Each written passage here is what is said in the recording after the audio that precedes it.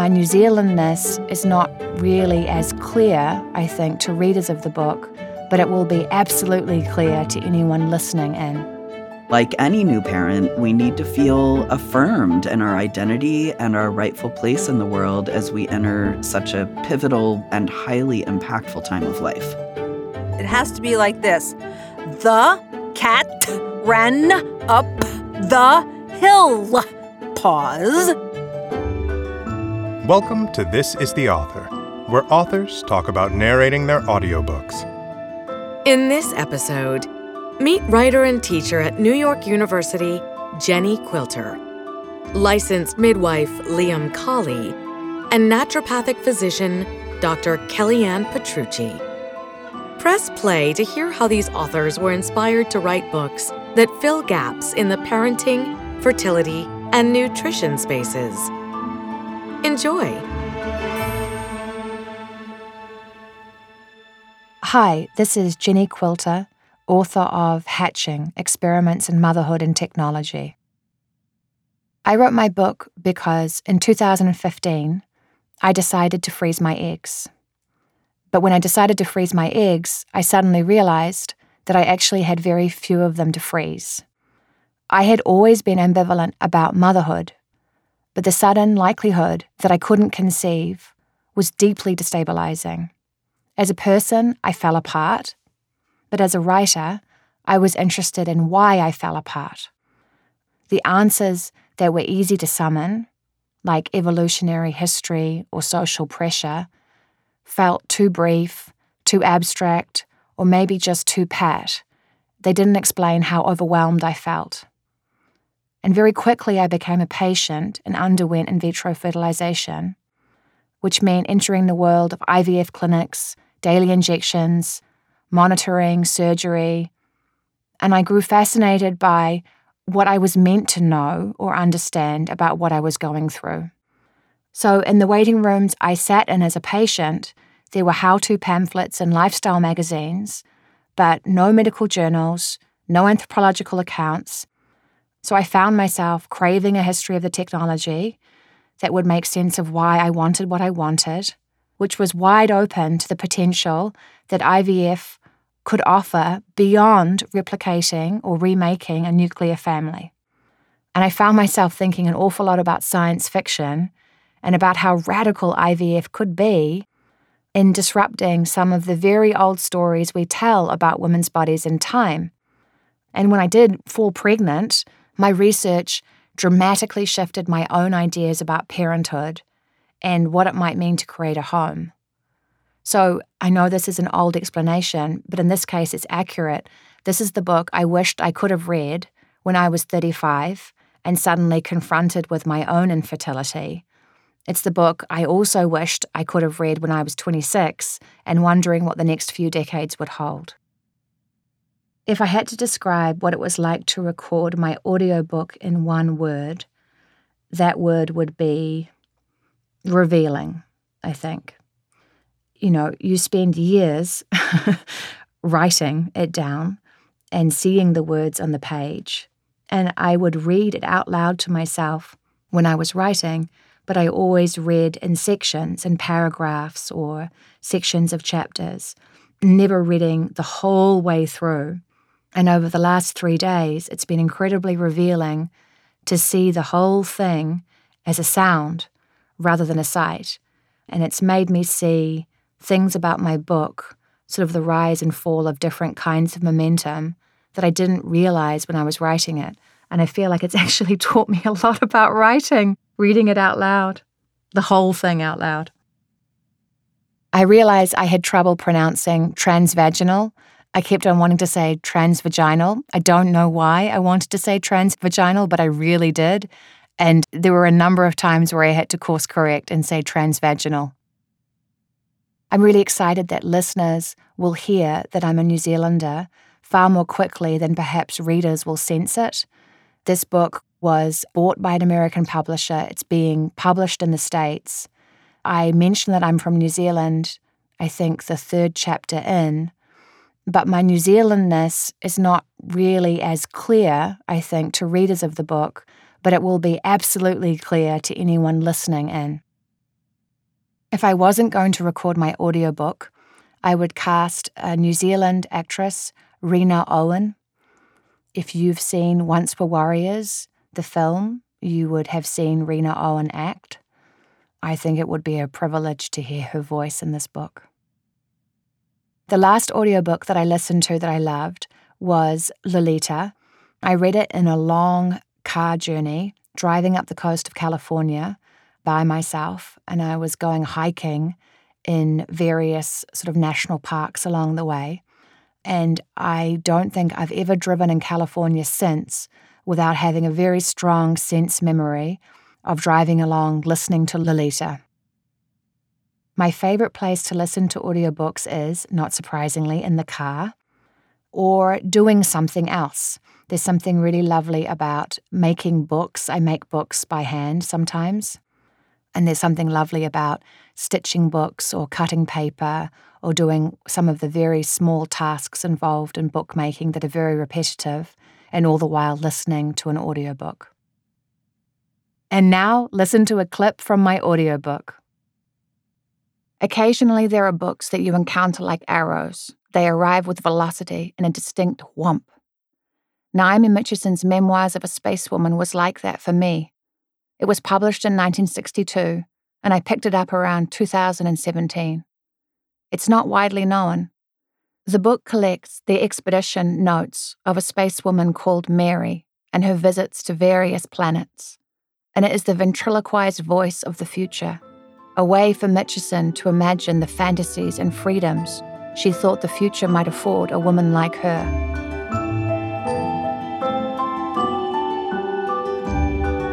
Hi, this is Liam Colley, author of Queer Conception, the complete fertility guide for queer and trans parents-to-be. I wrote Queer Conception because there was a huge gap to fill for queer and trans people seeking parenthood via pregnancy.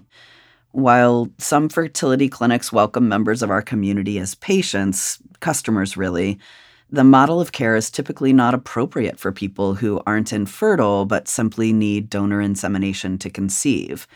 And for those who do have infertility or who opt for surrogacy or IVF, all the information out there is rampantly cis-heteronormative. And like any new parent, we need to feel affirmed in our identity and our rightful place in the world as we enter such a pivotal, vulnerable, and highly impactful time of life. If I had to describe what it was like to record my audiobook in one word, it would be gender euphoric. I was going through a gender transition at the time, and my voice had changed only a couple of months before. I was really nervous going into it, but once I got here and started recording, I actually loved hearing the book in my new voice, and the experience ended up being deeply affirming to me. I realized I had trouble pronouncing, and it's still hard for me for some reason, drospirenone. And I think it's because we talk about people taking Spiro a lot and use that moniker around trans hormones. So yeah, drospirenone, it's a component of one of the birth control medications that can be used in lactation induction. I'm really excited for listeners to hear my chapter on coping with cycle attempts. I knew when I wrote them that my words were heartfelt, but as I was reading them aloud, I felt so much emotion come through. And my hope is that people will listen and re-listen to that chapter for words of encouragement and support. If I wasn't going to record my audiobook, I would cast Elliot Page. This is because my introduction to his work as an actor was the film Juno, in which he played a pregnant teen. To me, he embodies the fact that pregnancy and transmasculine identity are not mutually exclusive. Plus, we transitioned around the same time and in the public eye. Obviously, him with a larger audience than myself, but I would have felt so honored for him to read my work. The last audiobook I loved was The Natural Mother of the Child by Chris Malcolm Belk, who also narrated his own text. It's his own account of queer and trans family building, and I personally found his writing about gender-affirming chest surgery to be an excellent way to prepare myself mentally and emotionally for going through that procedure. I love listening to audiobooks while driving around town to make queer families happen. I do in-home inseminations, so on my way to make Queer Spawn, I often listen to audiobooks. And now, listen to a clip from my audiobook. The decision to become a parent is monumental for anyone. While some in our community can make babies by having sex, the vast majority of us must utilize outside resources, and the decision-making on the way to conception can be overwhelming. Even the more obvious choices to be made, such as finding donor gametes or deciding who will carry the pregnancy, can be paralyzing for many families, whether you're single, coupled, or in a poly relationship.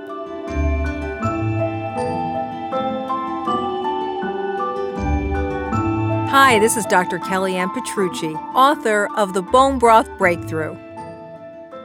I was so inspired to write The Bone Broth Breakthrough because I wanted to answer all of those remaining questions that are asked of me all of the time.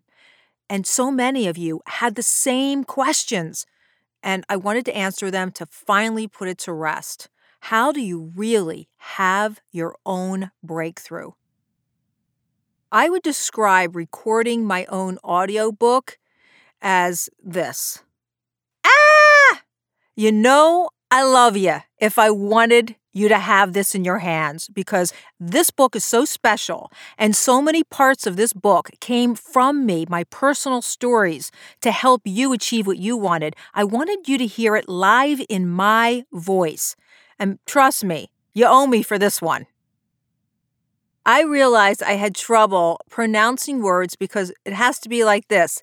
The cat ran up the hill. Pause. I do a lot of talking for a living, and I thought, what is this going to be? This is going to be a fun few days. Well, what I learned is there's a lot of words I actually didn't pronounce right. I think my Italian was kicked into high gear, but the one word that I loved the most was the word I had the most challenging time, which was je ne sais quoi. And I had to say it about 30 times till I was able to just say it to you right now. Okay, so now I'm told I didn't say it right again. My producer just chimed in again. See, this is just never going to go away. Je ne sais quoi. Are you happy now? So for all of the women listening to this book, I'm most juiced about them understanding the concept, to not think about themselves the way they used to be. We are going to transform, have a breakthrough. We're going to grow. We're going to evolve. And we're going to start working towards our future self. We're no longer going to look at pictures and think, I can't post that. I don't look good enough. My hair isn't right. My weight isn't, my skin isn't right. We're going to realize that right now, from the minute you read or listen to this book, you're going to start working on your future self, which, by the way, is going to be pretty spectacular. I would say the dream person to read this book, if it wasn't me, it would have to be Oprah Winfrey, and I'll tell you why.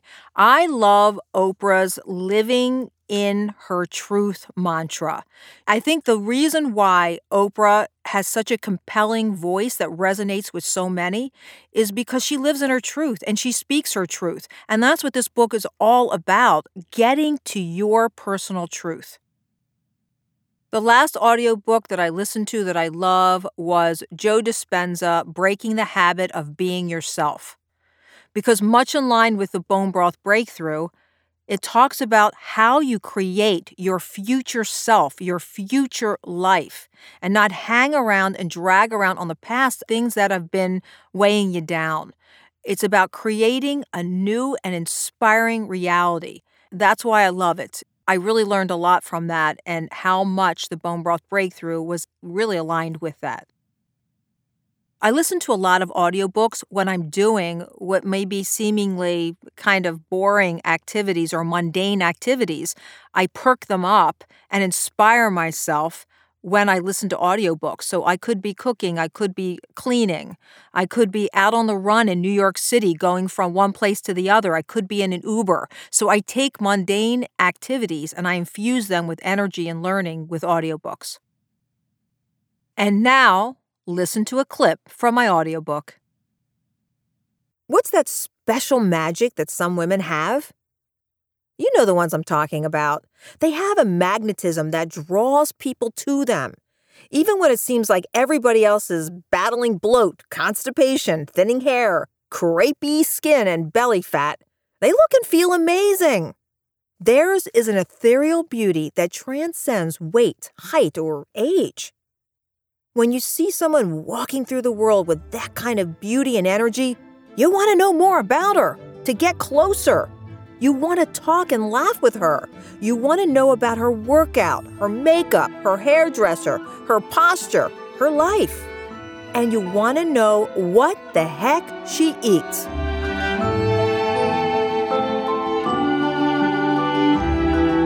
This is the Author is a production of Penguin Random House Audio. Thank you for listening.